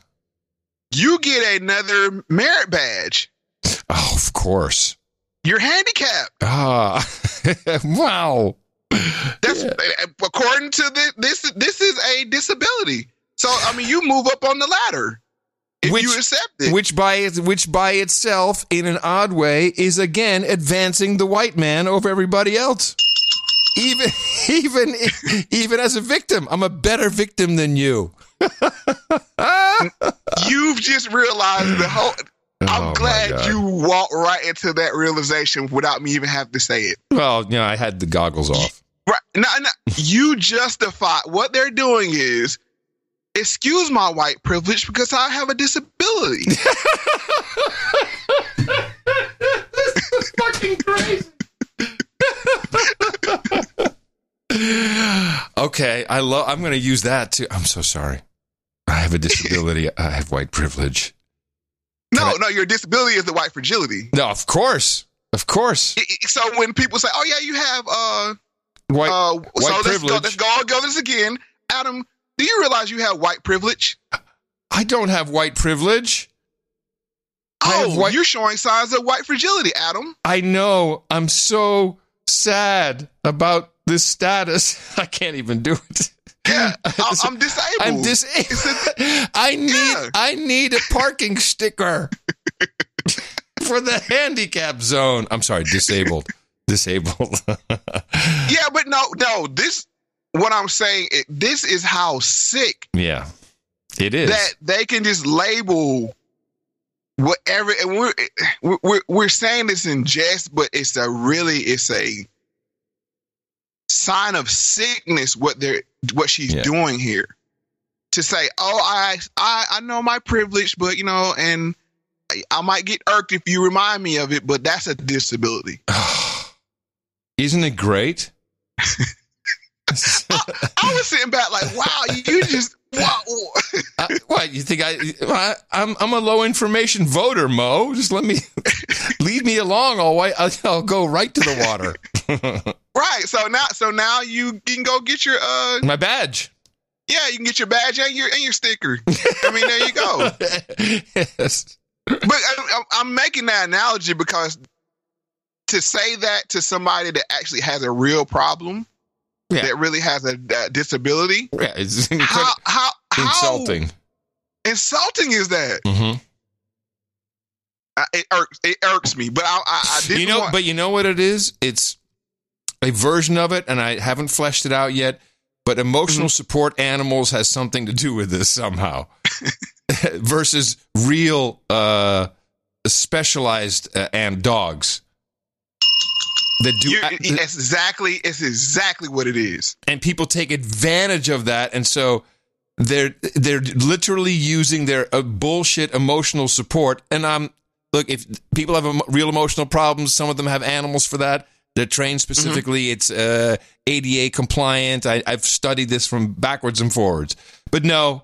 I have emotional problems. Here's my dog, and now I get to board early and take my dog with me. That's the exact manifestation of this mentality. Yeah. So, I'm guessing you're asking, well, how do you spot white fragility, and is there a cure? Programs such as racial bias training and implicit bias training have been suggested as cures to perceived racism among whites. And this is how scientists have begun to quantify racial prejudice among whites, to give them a test that shows them several dozen black and white images of faces of various races on the screen, right? And classified an ability to distinguish between the faces of participants' own race versus faces of races to which the participant didn't belong, okay? So any extended delay in the participant's ability to distinguish between other race faces was classified as social stereotyping, and therefore a low score on what they called the affective lexical priming score. So in other words, if you're a few milliseconds slow on distinguishing black faces from one another, you're a racist, okay?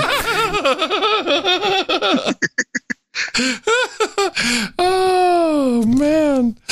Well, you know that AI is completely racist. All the algorithms have trouble with black faces, dark skin tone. So it's all racist. Racist computers. So I'm sure you're wondering, what is implicit bias testing?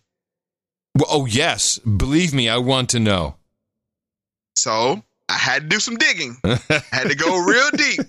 And I found this Dateline NBC episode from 2007. Nice. This is how old this thing is. And implicit association. Now, wait, do you think this was being released around the time that Barack Obama was running for president, I guess? Just for context. I think there's a correlation there, sir. Okay. All right. So, implicit association test 1. You may be saying, not me, I'm not prejudiced. But is it possible that virtually all of us have a hidden racial bias, hidden even from ourselves? That's exactly what this test is designed to uncover. Here's how it works. These words and faces appear rapidly, one after another, around the screen. The test taker is supposed to link each one to the left or right box here in the center, linking positive words like friend to good, negative words like awful to bad, white faces with white, black faces with black. And it's the mistakes that are so revealing. Oh, I had another thought while this was going. Mm-hmm. I'll just tell you because it just came out. This show, and I don't know, we'll make, who knows how many we'll make, but up until now, you could take these 24 episodes, bundle them, nice leather binder, gold inlay, and sell them as educational courses. I'm thinking, if you really want to know about racism, white supremacy, listen to this, kids. And put the kids in the classroom, let them listen. Then I'd say, $1,000 a school. I think it'd be far more effective than whatever this crap they're pushing on them now. Yes, sirree. So nuts. When I saw this segment, a connective happening in my brain. Have you heard of the show Watchmen on HBO? Yes, I started. It started a while ago. I remember watching the first episode, and at that moment, I was just like, "This is just too stressful for me. I'll come back to it later." And I haven't gotten back to it, but I have heard people ranting. You saw the first episode. I did, yeah. If you saw the first episode, you saw a dramatization of the implicit bias testing. And this is probably why it bothered me, Mo. I mean, I hadn't even thought about it that way. You remember when the guy with the mirror mask Yes. took the white supremacists in the pod and they had the pictures flashing. Yeah. Yes.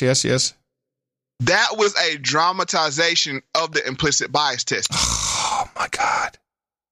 They're feeding this stuff into right. They're mainlining it, man. Right into your brain, right into the cranium. So let me back up a little bit. Now I have to watch this piece of shit. Thanks. Yeah, so Watchmen, in the show, they had this terrorist attack or whatever, and they round up all these supposed white supremacists, and they put them in this like circle room, Right. And on the walls, they're showing all these polarizing racial images. And the guy's asking this guy questions like, are you a racist? Are you a white supremacist? Are you a member of, like, I forgot the name of the group, 7th Cavalry or whatever, which is like basically the KKK. Right. And like he's taking notes while he's asking these questions. That's basically how implicit bias testing works in a roundabout way. But when I saw this Dateline NBC special, that's when you put it all together. together. My brain went there, and I'm like, holy shit. Yeah. Like, excuse my language, but yeah, I'm like, wow, like they're pumping this stuff into entertainment. Well, you know what's interesting, and what you can be very proud of, we both can be proud of, is that my response was of rejection. And I don't know what else was going on, but I sat down specifically to watch it. And I have time sometimes during the day. You know, like, I'm going to watch an hour or something.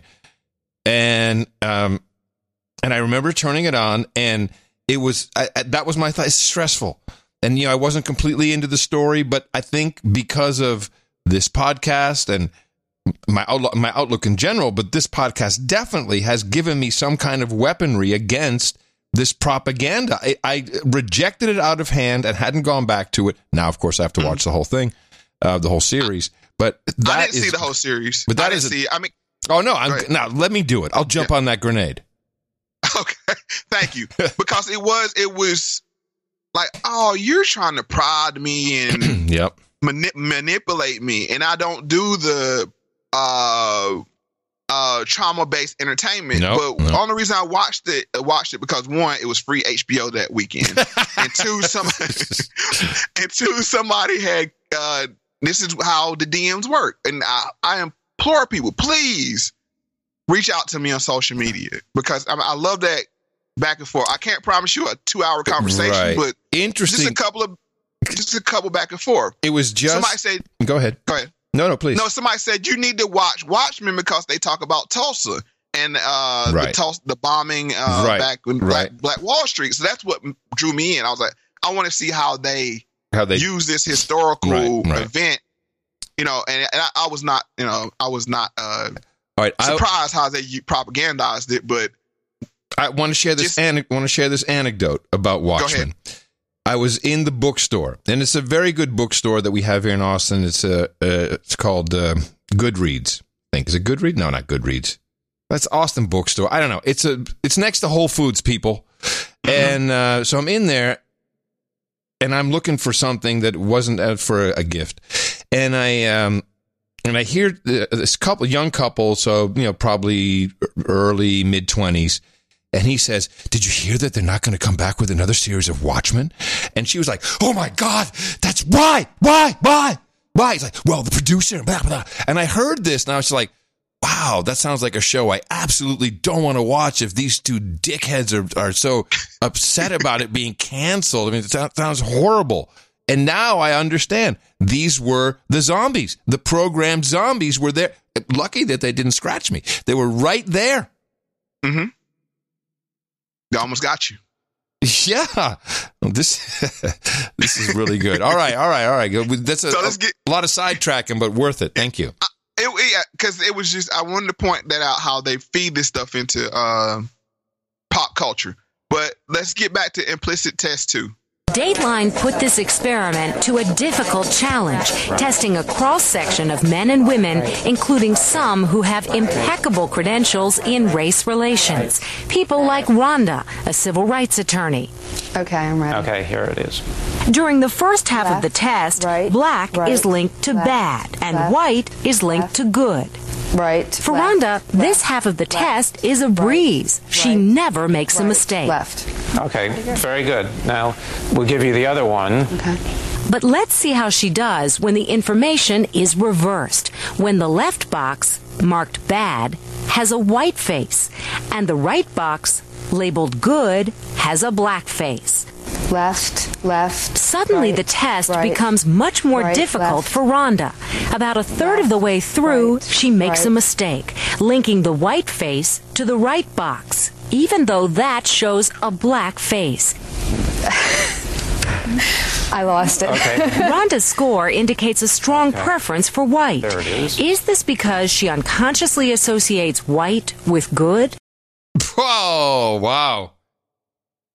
And that's the basis of your test, right there. I wonder what the neuroscience is behind that. Wow. Okay. So they just flashing pictures, good, bad, and then they do in reverse order. I'm simplifying, but boy, you missed one. Racist. Right, and Rhonda was distraught. She's like, oh my God. I can't believe I'm a racist. I can't believe I thought black was bad. And there's your exit strategy right there, Adam. Instead of your app, implicit bias app. It's like just flash that shit in front of you. Yeah. Like with the Tinder element. I like it, Mo. I like it. All right, let's finish the show up so we can start working on the design. All right. Implicit test 3. And as revealing as those results are, the biggest surprise is yet to come. Left. Joan is a sales and marketing consultant. Even for many black test takers, the more challenging part of the test seems to be when black is associated with good and white with bad. Okay, didn't get halfway through. We'll start over. Okay. Ready? Set. After 2 attempts, she still can't make it to the end. I've done it again. Even so, Joan still thought she'd show a preference for her own race. Would you be surprised then, Joan, if I said that your test showed a slight preference for whites? Yes, I would be. Does it shock you? Yes. You're flabbergasted. I'm flabbergasted. And Joan isn't alone. Dennis is the leader of a civil rights organization. According to his test in the studio, Dennis is neutral. But his individual computer test showed a preference for white. His response? All we had in images were whites through the type of media outlets that we were exposed to during my age generation. And that was a constant reinforcement over and over again. You're a bad person. So even the black people are racist. Like, what kind of test is this? It's because of the white supremacist television. Of course, exactly what it is. It's not that the test can be maybe confusing. So he's a racist black man, but is also he's disabled because it was the fault of the white supremacist media that made him that way. That's if you lean into the victimization mentality. So you have to accept it. Yep. Accept if you accept that victimization mentality, which I'm not poo-pooing the power of propaganda. But if propaganda can make you unlearn what you know, what you experience, that's some powerful stuff, man. You're not kidding me. I mean, because you don't have the excuse of quote unquote white people say, well, I don't know any black people, so maybe the news is telling the truth, maybe the TV is telling the truth. You live and experience black people every day. So either we have to have it one way. Either mass media is running this super powerful propaganda machine that's nobody's immune to, or you have to accept the victimization mentality. So which one is it? But it's got to be one or the other. Right. So it gets even more interesting in test 4. Of the African Americans the professors have tested, 42% show a preference for whites. A large number, especially when you consider that only 17% of whites show a preference for blacks. Go. Left, right. And what of the other African Americans we tested? Heather is an assistant district attorney. On the part of the test where the black face is paired with the word bad, Heather has noticeable difficulty and can't finish. She showed a strong preference for African Americans, and her pride was unabashed. This made me feel more comfortable knowing that I've embraced my culture. Left. Randolph, a high school music teacher, also showed a preference for his own race. Does it concern you at all that you have a strong preference for African Americans? Does that score mean that I do not like European Americans? No. Is my subconscious aware of the condition that African Americans are in this country at this particular point? My conscious is. Does it concern you? Does it concern you, sir? Does it concern you that you could possibly, you know what I'm saying, right? Does it concern you that you're like yourself? Right, and people that happen to look like you. Do you have Which more? now under tests. the definition of nepotism, right? That's that definition again. Yeah. Do you have a preference for people that look like you? That's a problem. in these people's eyes, that's a no. You know, you can't. No. This is a multi-layered trap. This is great. Well, you can't. It's a labyrinth. Yeah, labyrinth. Yeah, exactly. You can't escape. I mean, whatever turn you run into is a dead end. It's like, oh, racist, or you're, have a self-identity problems, which were called by the racist television. So it's like you never, white or black, you can never escape having free thought. That's not an option.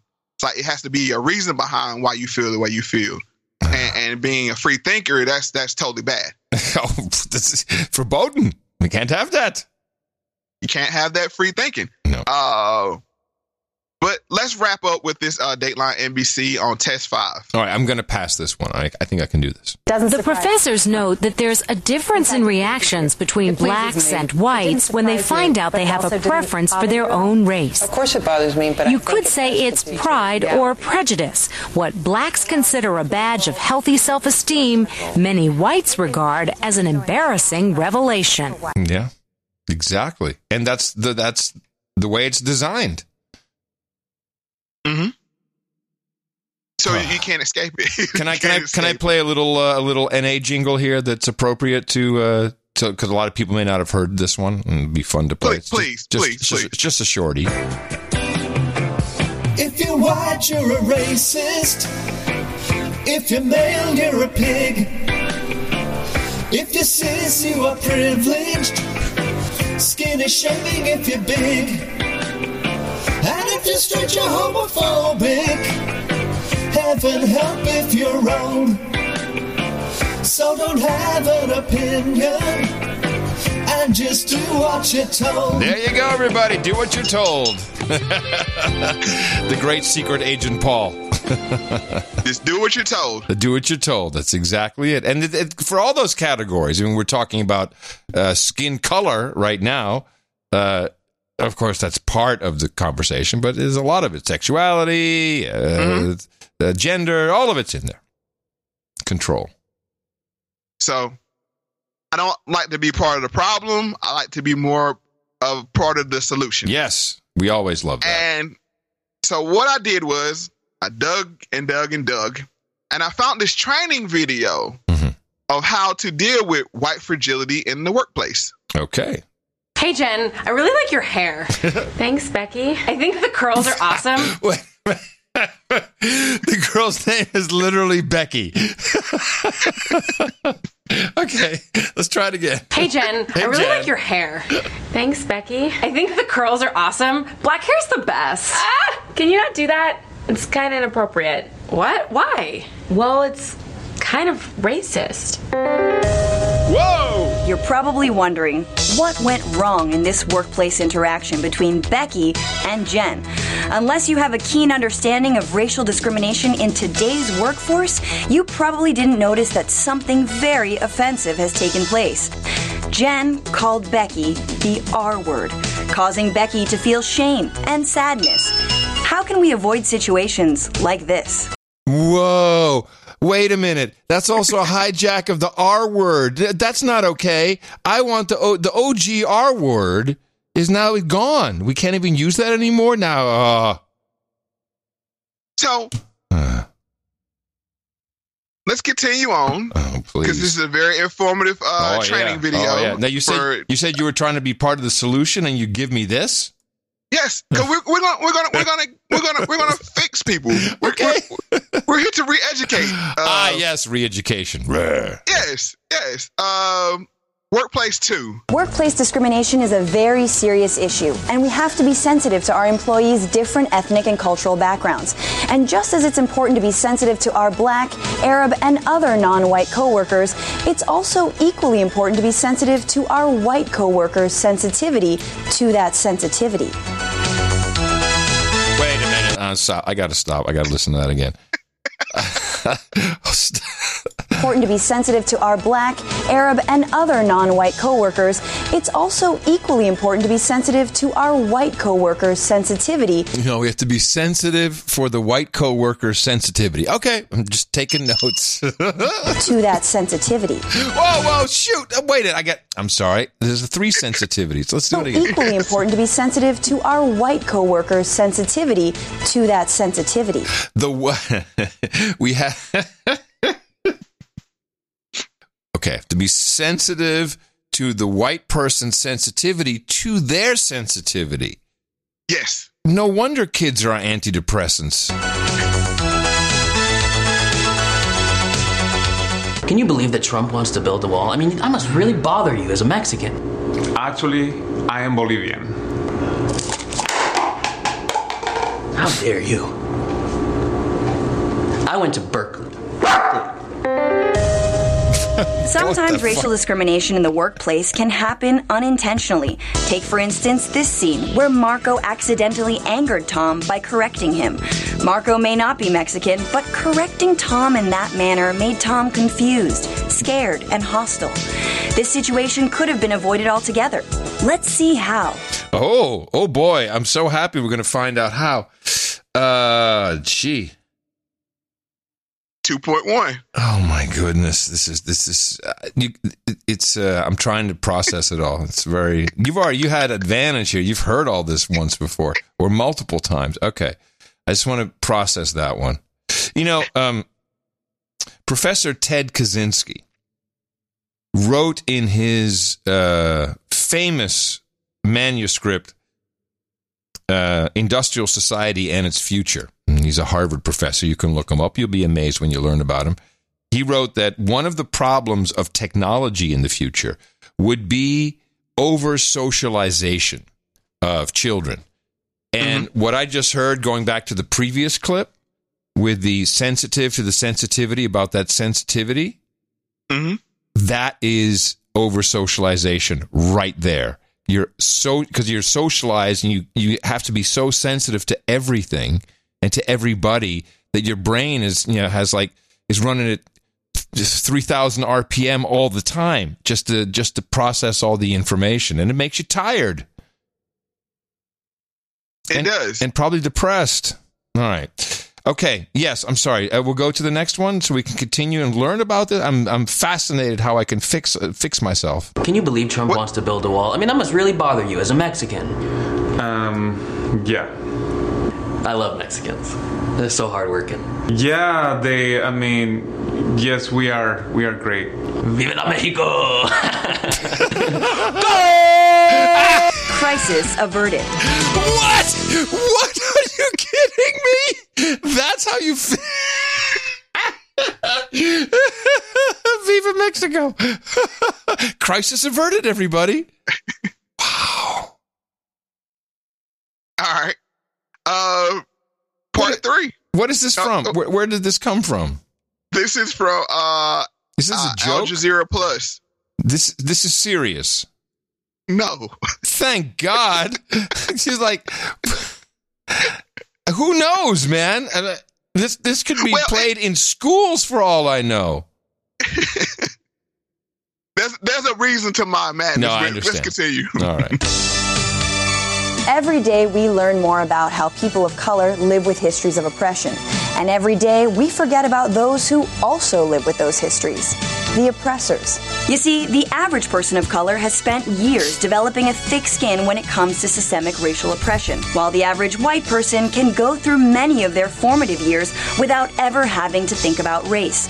So hearing about racism can be traumatic for your white coworkers and create a negative work environment. White privilege might seem like everything is easier all the time, and it is. But it can also be hard, because feelings are hard. This is genius. This is very good. I like it. So, this goes back to what we talked about. We're dealing with people, not my words. White fragility is a disability. So, if you take this literally, it's on the onus of the person that's not disabled to make the environment more palatable and yes, to the person with the disability. Yes, unless they have one leg, then I don't know if that wins. But what I'm just saying is, in this, this is a spoof, but it's not that far from reality. If you take it literal that the people that you're dealing with are actually dealing with a illness, then it's on you to provide. That first clip had me totally hooked. I thought it was totally real. It could be. Yes. This is the dimension thing. Wow. You were in one dimension. Yep, I sure was. Looking at it. That's why I didn't say anything. You were in one dimension looking at it, so you're like, this seems real. Totally real. Which it is if you take this term white fragility serious on its own merit. Yeah. You tricked me, Mo. Well, that was good. That's very good. Well, let's get into the solution. Yeah, woo! I can't wait. Being sensitive to white fragility is difficult, which is why we've devised a simple system to help you foster a non-hostile work environment for your white employees and coworkers. Stop, ignore, listen, empathize, never complain, and eat. What? Or as we like to call it, the Silence system. Here, let's watch what happens when Silence is put into action. That's your solution. Silence. Silence. Adam, would you care to see Silence in action? I would love to see some Silence in action, Mo. 4.1. So I'm not racist. Stop. Like, I voted for Obama. Ignore. Like, I understand the reason for the Black Lives Matter movement. Listen. But it's just like, all lives do matter. Empathize. I just feel like race really isn't relevant in America anymore. Never complain. You're really easy to talk to, Adrian. And eat. That's right. Excellent. Adrian was able to diffuse a potentially hostile work situation by using Silence. Great work, Adrian. America is a beautiful country built on some ugly things. Things that just don't belong in the workplace. And in order to remain productive, we must all pitch in to protect our most powerful and most fragile. Because when Silence works, everyone works. So let's all be sensitive. White sensitive. Very good. Very, very, very good. Now, there you have it. That is the wrap up of White Fragility. Yeah, excellent, Mo. Thank you. You helped a lot. I'm going to have to review this for myself, particularly the fact that, this is the bottom line. My takeaway, let's get together, brothers and sisters of all human resources, and fight the real power, the true supremacy, the bloodlines, who obviously have figured out through media how to keep us enslaving ourselves. It's a fantastic system. It works. It works like a mofo. It's fantastic. Now, of course, inherently, people who probably listen to this podcast already have some armor against this. But it's what a fantastic way to unpack it. Thank you, Mo. I really appreciate it. I always do, but this is another one of those. I'm like, I'm going to go downstairs, tell Tina, like, oh, man, you're just going to have to cancel work. You got to listen to this. She only has a 10-minute commute now, so it's a problem. Oh, man, it sucks. It does. I know. I hate my commute. It's too short. This is the kind of value that we love to bring to you. Please consider sending some monetary value. Use a number that means something to you. Write us a note. We're going to be talking about some of those on the next episode, 25. And you can find us at mofax.com to go directly to the donation page, mofundme.com, MOEFUND.com. And as I always say, pay attention to everything and the truth will reveal itself. And the truth will reveal itself tomorrow. Tomorrow will reveal itself next week. I can't wait. That's why I wanted it for tomorrow. Take care, everybody. We'll talk to you soon. Knowing that your door is always open and your path is free to walk. That makes me know that I can leave my sleeping bag behind your couch. Right there. Yes, it does. Yes, it be right there. It's knowing I'm not shackled by forgotten words and bonds. And your ink stains that have dried upon some line. On the back road, the river of my memory. Each ever chill on my mind. Chill on my mind. Oh, chill on my mind. It's not clinging to some rats that I've been planted on some column now that binds. No, it don't. Or something that somebody said. Because if all we stick together, we didn't, baby. It's knowing that the world will not be cursing or forgiving when they turn around and find that you're moving on the back road. You're still on my memory. You're ever still on my mind. Yes, I'll be still on my mind. Oh, oh, oh, oh.